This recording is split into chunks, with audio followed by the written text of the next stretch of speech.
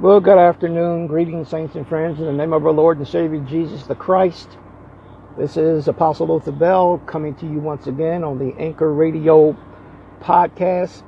Praise God. We are here sharing with you once again the 40 things that God provides every believer at the moment of salvation. We have been at this for some 20 days. We have 20 to go. Beginning today, we begin on our second half of the 40 things. Beginning today with the 21st thing that God provides, the 21st, number 21 of the provisions that God provides every believer at the very moment of salvation, at the very moment that you receive Jesus Christ as your Lord and Savior. At the very moment that you receive Jesus Christ as your Lord and Savior, God provides these 40 things. So far, we have went over 20 of them with scripture, with scriptural references. We pray that you are, again, marking these in your Bible, highlighting them, that you are writing them out, that you are praying that Holy Spirit not only brings the word to you, but brings a revelation of the word in you. In Jesus' name. It is the application of the word. It is the revelation and the application of the word of God in the life of the believer that will bring him from the guttermost to the uttermost. In Jesus' name. Praise God. So, today, number 21, the believer receives eternal security. The believer receives eternal security. I know that it has been an argument back and forth over the last 500 or so years about the doctrine of eternal security. Let me say this. The Bible tells us that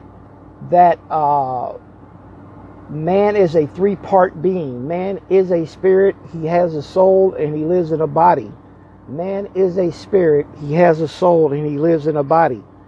When you receive Jesus Christ as your Lord and Savior, in your spirit, another word that the Bible uses is the word heart. In your spirit man, in your inward man, in your innermost man, in your heart, salvation, the work that Jesus did on the cross, that salvation is imputed. It is given unto us. It is imputed unto us. It is put on us, put in us. And in that realm, when you receive Christ, your name is written in the book of life, in the Lamb's book of life.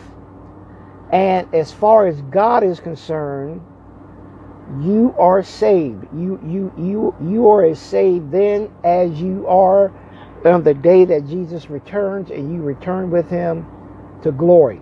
The believer receives eternal security.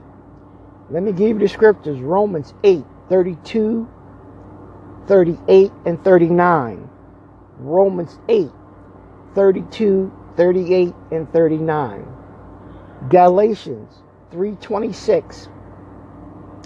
Galatians 3:26 and 2 Timothy 2:13. 2 Timothy 2:13. Now you might be saying, well, Apostle Bell, wait a minute. What if people sin after they get saved, and won't they lose their salvation? Let me tell you something. When you sin, that is not when God finds out about it. God has already fixed that breach.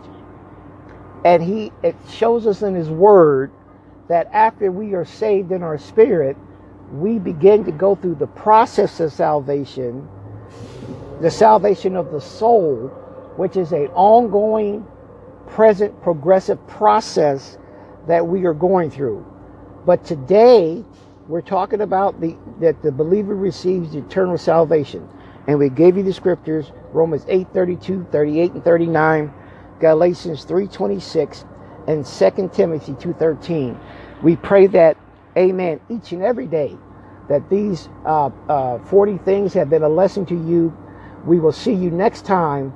Come back with us next time to receive even more from the Spirit and from the Word of God.